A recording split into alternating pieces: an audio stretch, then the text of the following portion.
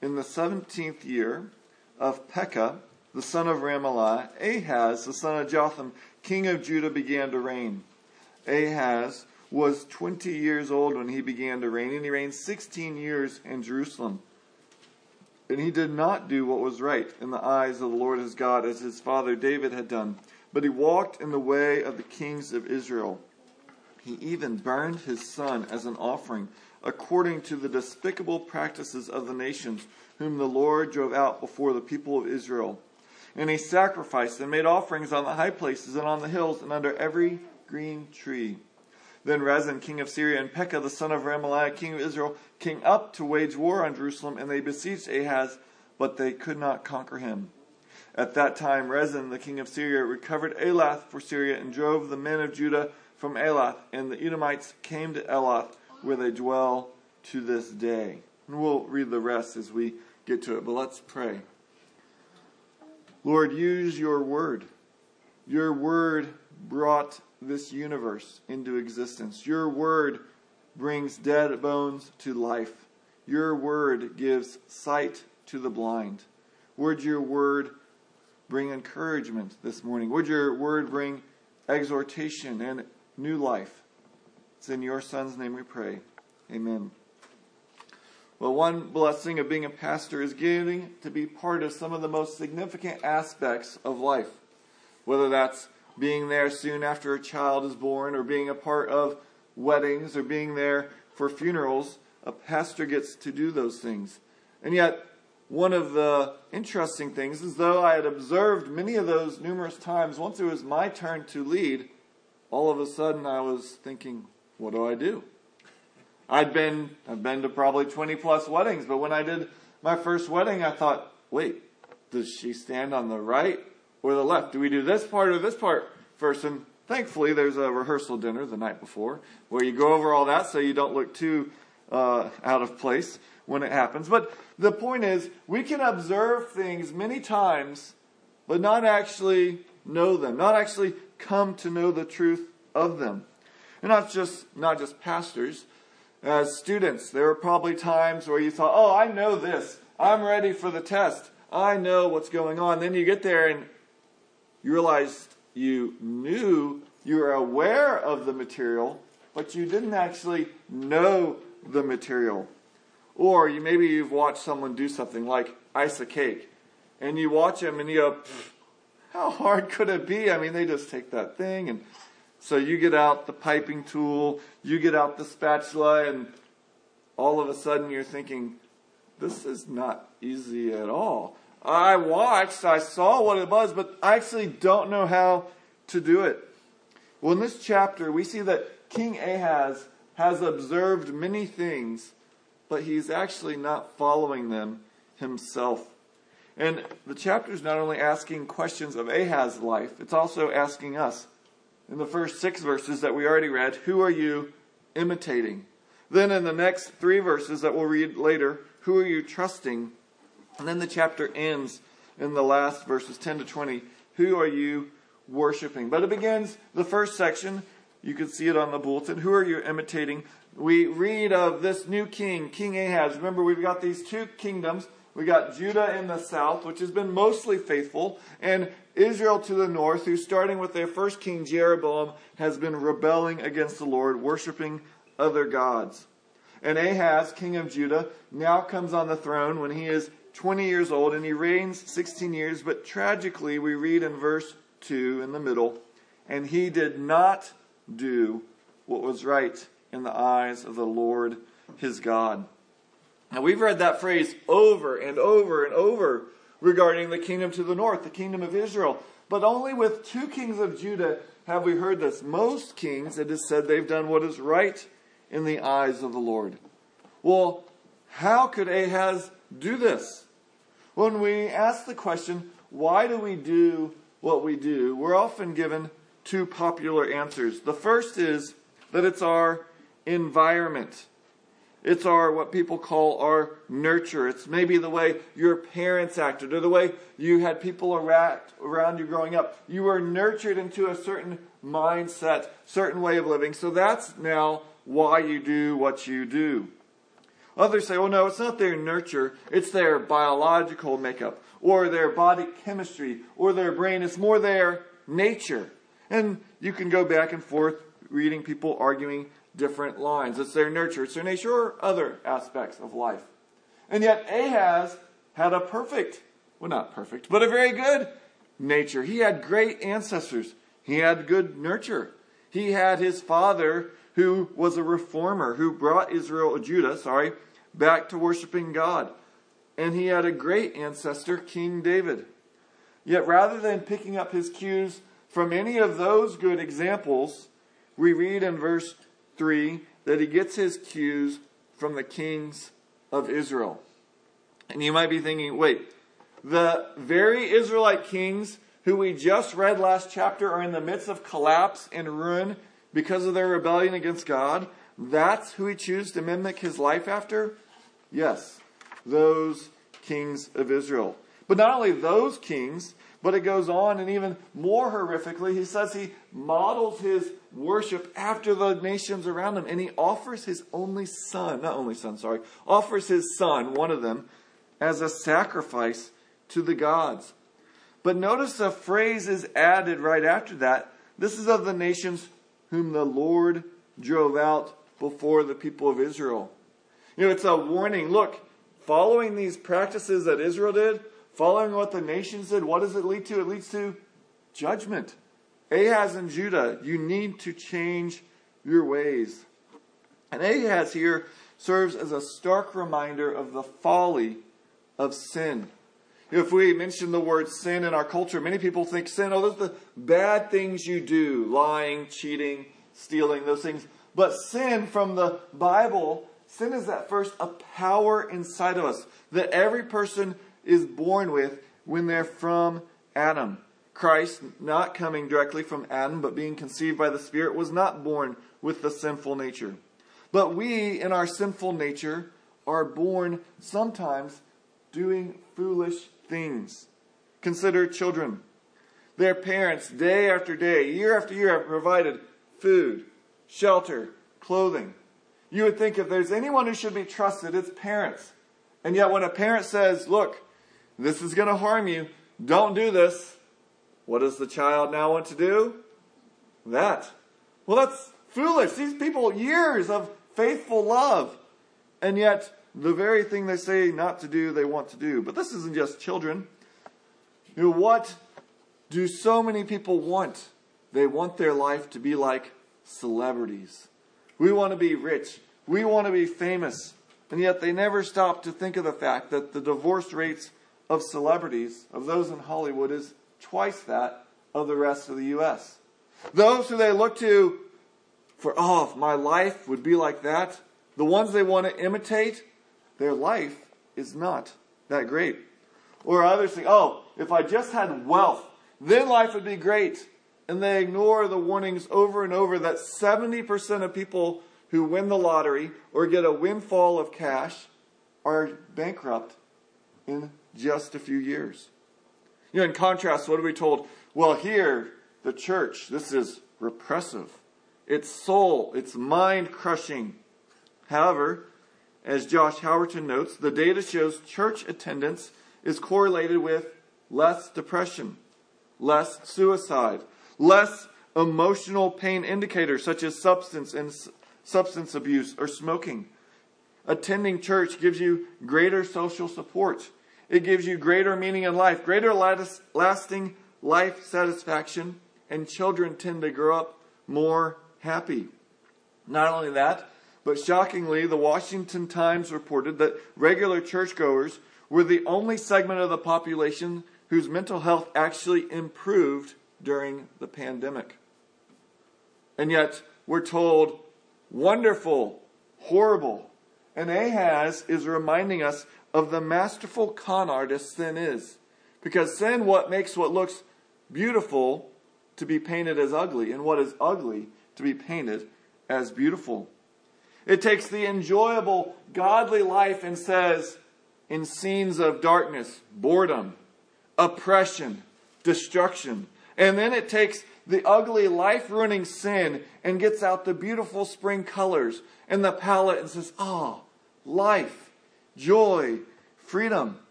Paul describes it this way in 2 Corinthians 4. The God of this world has blinded the minds of unbelievers to keep them from seeing the light of the gospel of the glory of Christ, who is the image of God. Even after we have had our eyes opened, our sinful flesh, the world, the devil tempts us to consider what is beautiful to be ugly. We see this in Revelations 3:7. There, God warned the church in Philadelphia, for you say, I'm rich, I've prospered, I need nothing. They got this vision, oh, life's great. Not realizing that you are wretched, pitiable, poor, blind, and naked. And so we need to cry that God would continue to open our eyes, that He would continue to give us desires like Psalm 27:4. One thing I have asked of the Lord, that I will seek after, that I may dwell in the house of the Lord all the days of my life, to gaze upon the beauty of the Lord. That God would give us eyes to realize that's what beauty is. Or as we read earlier, Psalm 16:11, you make known to me the path of life. In your presence there is fullness of joy. At your right hand are pleasures forevermore. And so may God give us eyes to see the beauty, joy, and satisfaction that last. May we see past the lies that are painted for us in our culture, the lies of sin. But we need to be honest. We're not just talking about these big sins out there. If we're honest, our own proclivities and temptations, they paint those same distorted pictures for us. I don't know about you, I can rationally sit and think about some of my desires and go, that's foolish. Why would I want that? That is going to ruin my life. And yet, I still know that there's a part of me that says, oh, that'd be wonderful. That'd be great. Sin lies. It makes us foolish. Not only does it make us foolish, but we see in verse 4 to verse 6 that it will never be satisfied. It always wants more. Because Ahaz, he does the horrific child sacrifice, but he doesn't stop there. He then, we read, he starts making sacrifices to false gods under every green tree, on every high place. Every place is now an opportunity for sin. Every place is now an occasion for sin. All of life has been warped by his sin. And we see this today. You probably have some coworkers, some friends. You can make the most innocuous comment, and it gets twisted into a joke of the things that they love. What they love becomes what shapes everything else, but it's never satisfied. And Ahaz here, his whole life is being consumed by his imitation of this false worship. And yet God, in his justice and love, will not allow Ahaz to continue. So in verse 5, he sends judgment through Rezin, king of Syria, and Pekah, king of Israel. Not only that, 2 Kings 28 tells how the Edomites and even the Philistines are attacking at this time. So who do you want to imitate? Who are your ultimate role models? Who are the people that you go, oh, if only I could act like them. Oh, they are such an example. I wish my life was like them. Christ paints for us a very different picture than the world does. He says servants are greater than masters. He says it's better to love than to be loved. And we learn this by his teaching and by example. Jesus did not just show up once a week, teach, and then go off to a reclusive place. He was with his disciples. He was with the crowds. Paul could then even later say, follow me as I follow Christ. I think sadly sometimes Christians get the idea, well, what we need to do is just teach truth and then everyone go home and they'll live it out. Well, yes, we need to teach truth. We should never back away from that. But we also need to be involved in one another's lives so that they can imitate our, not just teaching, but our example. They can say, see how we live and follow us. Well, Ahaz had seen, he had observed faithful examples, but he did not come to follow that truth himself. Thus, it's not surprising that he's now going to trust Assyria to deliver him. Look down in verses 7 through 9 of 2 Kings 16. We see this in the section, Who are you trusting? It reads, So Ahaz sent messengers to Tiglath-Pileser, king of Assyria, saying, I am your servant and your son. Come up and rescue me from the hand of the king of Israel, who are attacking me. Ahaz also took the silver and gold that was found in the house of the Lord and in the treasures of the king's house, and sent a present to the king of Assyria. And the king of Assyria listened to him. The king of Assyria marched up against Damascus and took it, carrying his people captive to Kir, and he killed Rezin. So as Ahaz is seeing his reign collapsing, he doesn't realize this is happening because I'm rebelling against God.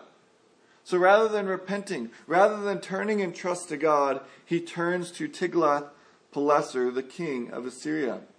We had this read earlier for us from Isaiah 7 that's describing the situation and how in this time the prophet Isaiah came and told Ahaz to trust in the Lord.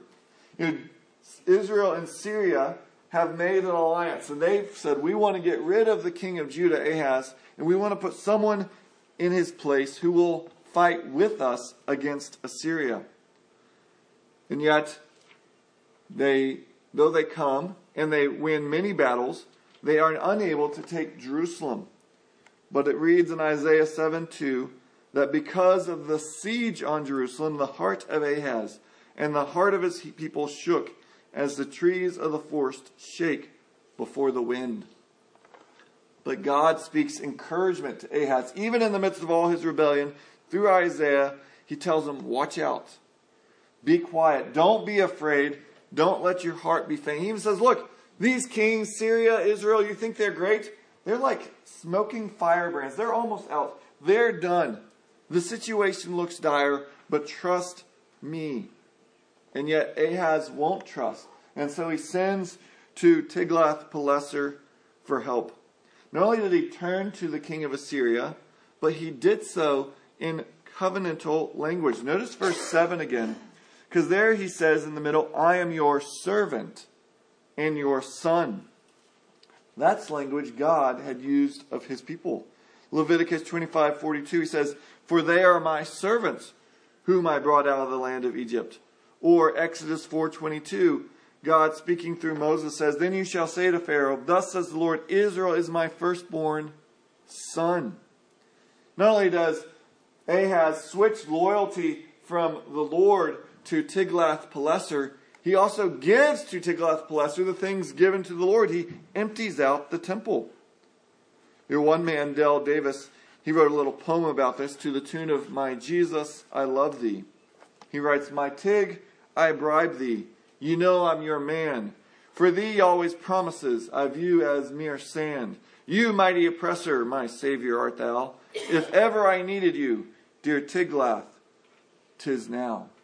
Here he has switched what should be his song to the Lord, and he's given it to this foreign king, Tiglath-Pileser. And we have to admit, on a purely horizontal level, it worked.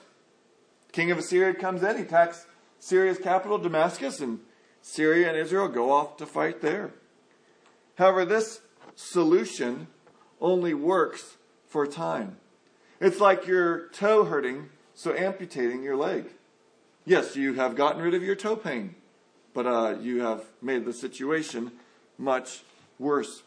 Judah's been saved from a physical foe for a time, but in so doing, by trusting the nations rather than trusting God, they have made God their enemy.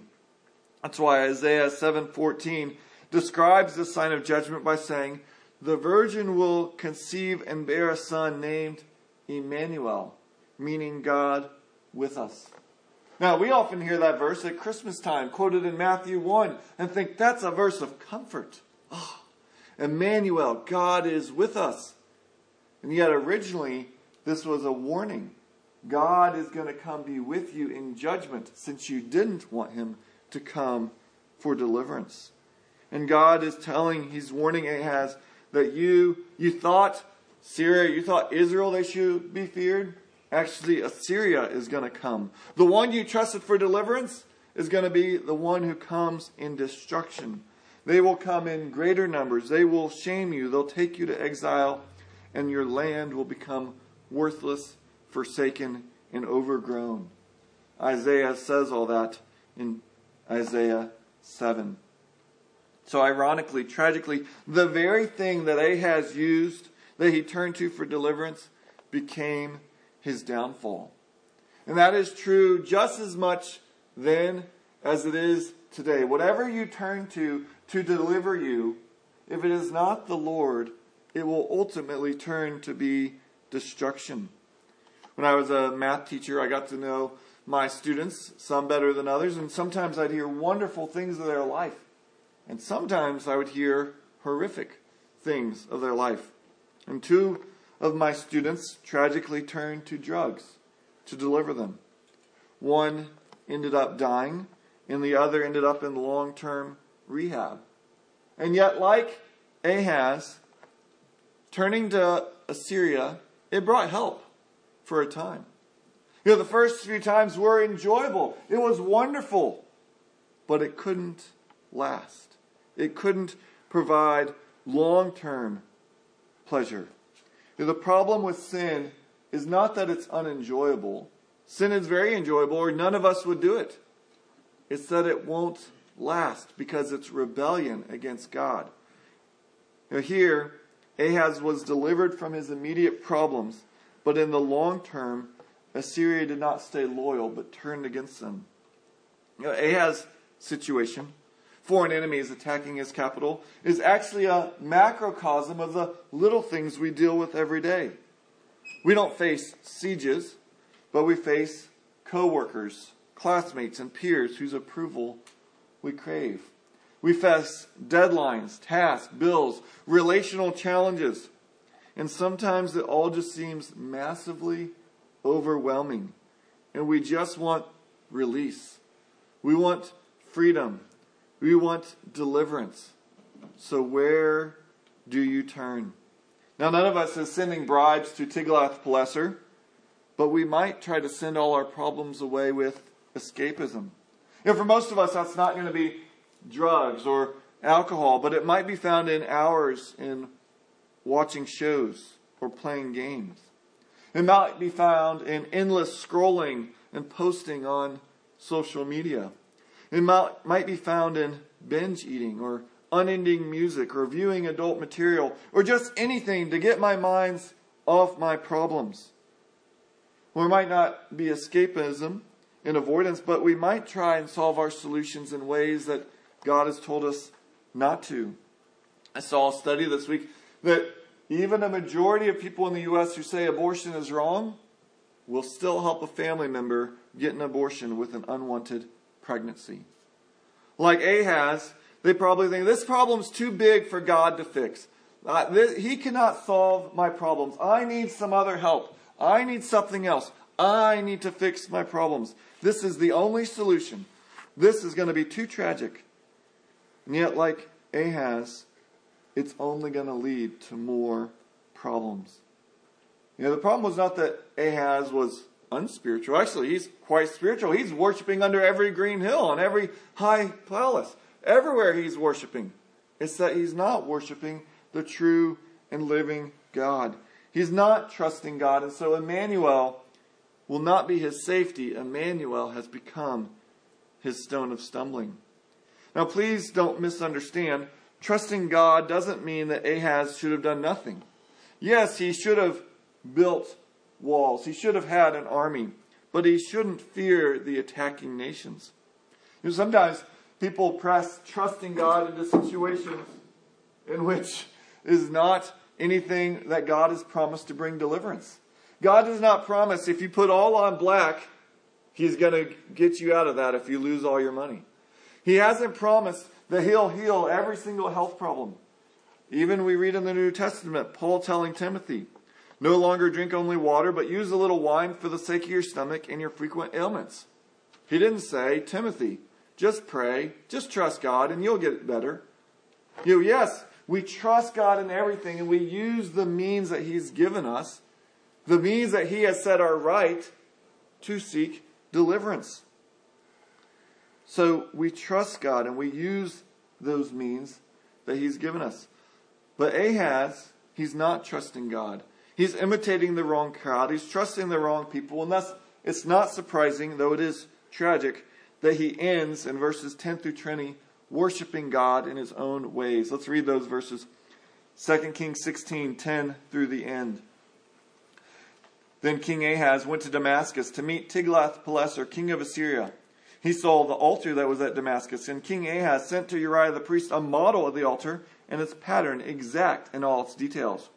And Uriah the priest built the altar in accordance with all that King Ahaz had sent from Damascus.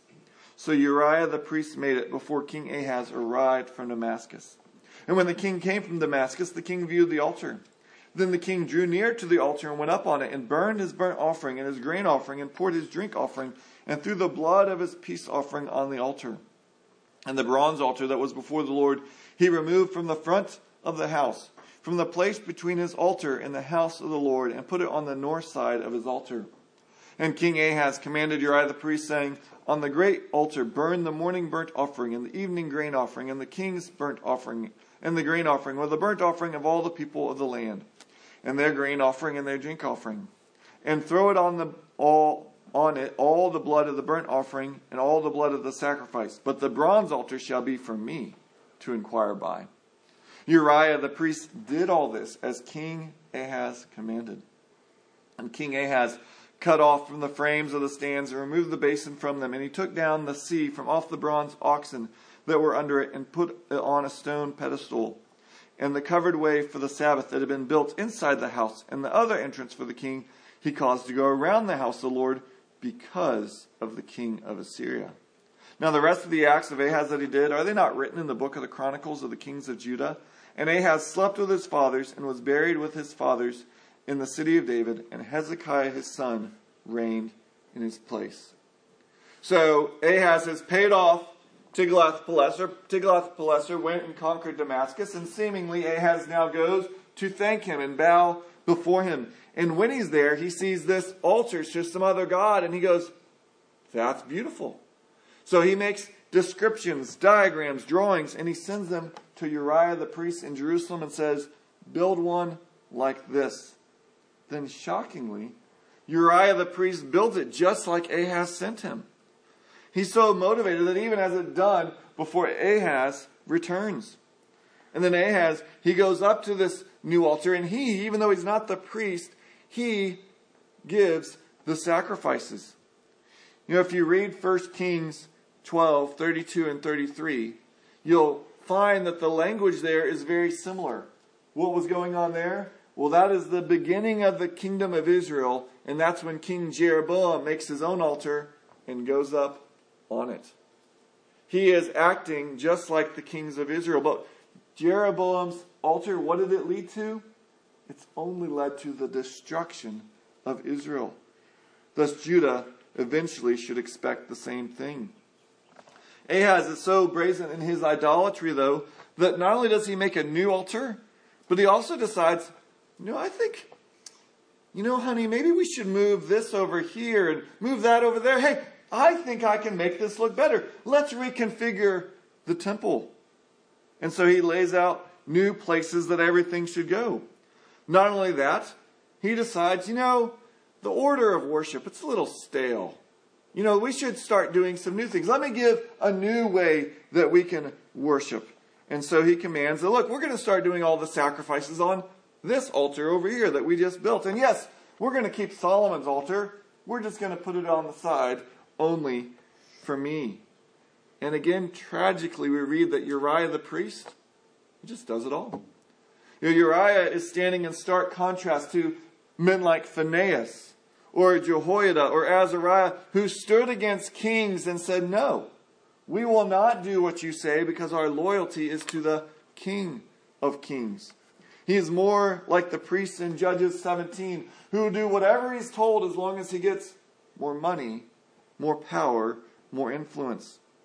And so, as if all that were not enough, Ahaz now has a new concern in his life. We see this at the end of verse 18, because why does he change some of these other things? It reads at the end of verse 18, because of the king of Assyria. Now, people who have studied this have said the Assyrians did not normally dictate how the nations they conquered worshipped. So it seems more that Ahaz is doing this not out of command, but rather because he just wants to keep the king of Assyria happy. His loyalty has completely switched from what God has commanded to what the king of Assyria may want. And I think this makes us question, when we gather to worship, are we doing what we think everyone wants? Or are we asking, what does God want? Or our primary questions, what will people think of this? Or what does God think of this? I say primarily, because there's nothing wrong with looking at your culture and saying, how can we best communicate the truths? We expect that of our missionaries. We should expect any culture that the culture does not change the message, but it does cause us to think about what is the best way we can communicate the message. That's radically different than saying, if we want to get more young people in here, then we're going to really have to update. We're going to need to change our statement of faith. We need to get with the times and realize our views, they're not popular anymore. Now, most people are not going to be as blatant as that. They won't change the statement of faith. They just give all the words new meaning. They say the exact same things, but you say, that's not actually what those words mean. Or they just no longer talk about it. Yeah, we believe that. Well, can you tell us what you believe? Well, it's tucked away in some far corner on our website. No, what we believe is of first importance.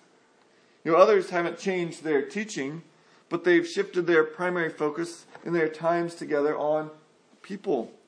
Now, I'm sure these churches have good intentions, but doesn't it convey that man has become the emphasis of our time when we change from calling it worship to experience time? Worship seems more about what we're giving. Experience seems more about what I'm getting.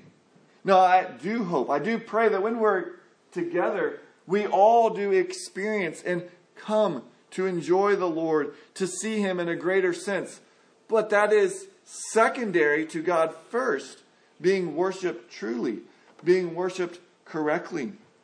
The God who has revealed Himself, has told us how He wants to be worshipped. Now, of course, we don't have the same level of guidelines that they had in the Old Testament. God gave the Israelites specific sacrifices, specific structures. We don't have a divinely ordained order of worship, though it might be announcements, 2 songs scripture, 2 songs sermon, and a song. That might be it. But if there was anything, it's not written in God's Word. God told the Israelite priests what to wear. There's no guidelines for what I need to wear up here. God showed them specific instructions for the temple. There's no chapter and verse that says where we should put the pulpit, where we should put our instruments. Nothing like that. God told the Israelites many things that He has not told us. However, God has told us things about Himself, and there can be no deviance. On the fundamentals, we must stay focused on the truth. We must stay focused on what does God want, not what does man want. And sadly, again, many churches have slight deviance. It wasn't too long ago, we had a couple families visit our church. Why? Because the church they've been going to here in town for years had set aside a time when we're going to fast and pray. But then this year, they decided we're going to do yoga and meditate. Well, wait, those are spiritual practices. What's the big deal? We're spiritual people. We're going to worship. Well, yes, meditation is spiritual, but the meditation that yoga encourages is not the meditation that Scripture encourages. Are we going to stick to the way God tells us to worship, or are we going to do it the way the world is telling us? Our orders in the New Testament are clear. Preach the Word, pray, and praise Him. That's not always the most flashy, but it's what God calls us to do. But let's not just focus on what we do in here.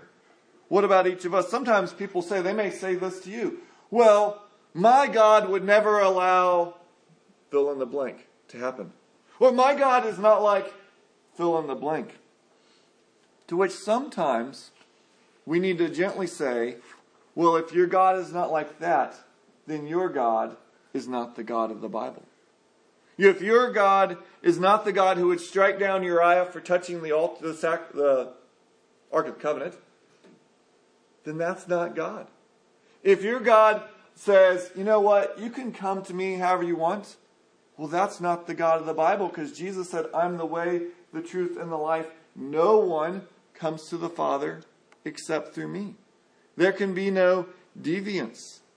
And these shifts begin small. It's a little thing here, a little thing there, but by the end there are massive changes. I don't know if you know that almost every single Ivy League school began as a place to train ministers of the gospel. But we need a little deviance here, a little deviance there, and now hundreds of years later, they are all openly hostile to the gospel. Even last year, Harvard's chaplain was appointed, even though he's an atheist. We are starting, we want to reach them, so let's just make a little deviation. It's not a big thing. And then once they're in, then we'll let them know the truth. No, we need to be faithful to God and trust Him for the results. Now, as we go through this, as you look at chapter 16, you might think, what a depressing chapter. Judah's been going along. They've been mostly hanging on firmly. And now it seems like one generation and the whole thing has fallen apart. For the most part, Judah's been doing good. They've been a good example. And yet now Ahaz comes in, and with one king, 16 years, it seems as though the nation is in shambles. And in that there is a warning. It was just 16 years from faithfulness to complete idolatry. And so none of us should ever go, well, look, I have good parents. I go to a good church. I'm fine. We would never become like what the pastor's warning about. Well, we could too if we are not faithful day in and day out. None of us can presume, my family's always been believers. I'm not going to deviate. I'll be fine. We must be vigilant for the truth. But in this darkness, there is light. Though it is dark, there will come out of it great reform. Even Ahaz's own son, who had the worst nurture, will bring reformation. Well, how can he do this? Because God can change our nurture and our nature. What does Paul write? We were by nature children of wrath, like the rest of mankind. But God, being rich in mercy, because of His great love with which He loved us, even when we were dead in our trespasses, made us alive together with Christ. Our hope is not on anything horizontal. It's not that if we get a new program, if we get a new website, if we get a new thing, everything's going to be great. Our hope is that our God is a nature-changing God. He takes people who are blind and He gives them eyes to see. Not only does He change nature, though, He can change our nurture. He can change years of people being raised up to hate God to loving God. Paul could not have had a more Jesus-hating nurture. And in Philippians 3, he lays out all the things that were all about him and his man-made religion.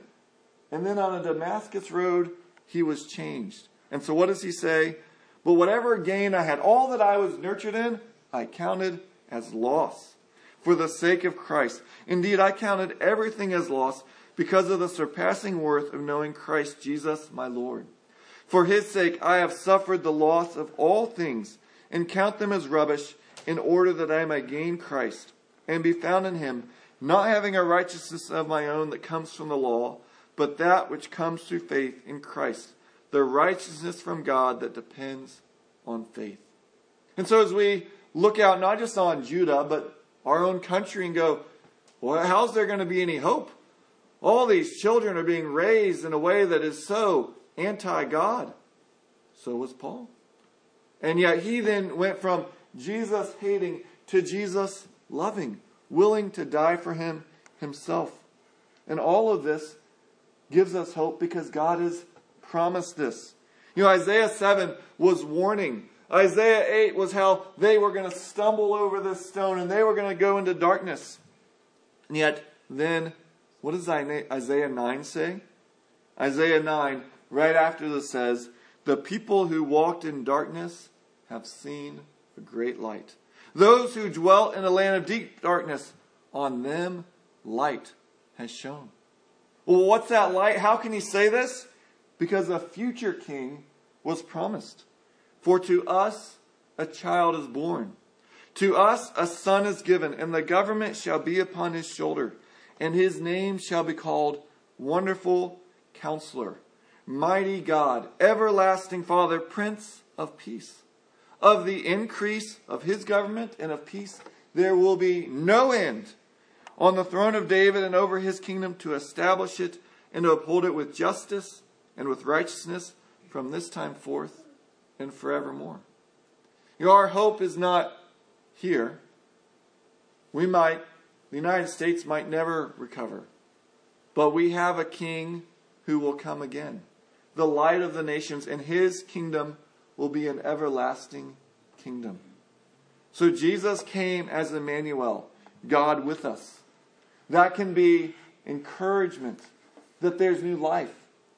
But there's also the warning, if he's not your life, if he's not your hope, then he will be coming judgment. How will you receive him? Let's pray. Oh Lord, we do get discouraged by the darkness. The darkness even within us. The darkness in our town, in our nation, in our world, yet there is hope because of your Son. May we turn to him. May we see that he is the King of Kings. And may we bow the knee. It's in his name we pray. Amen.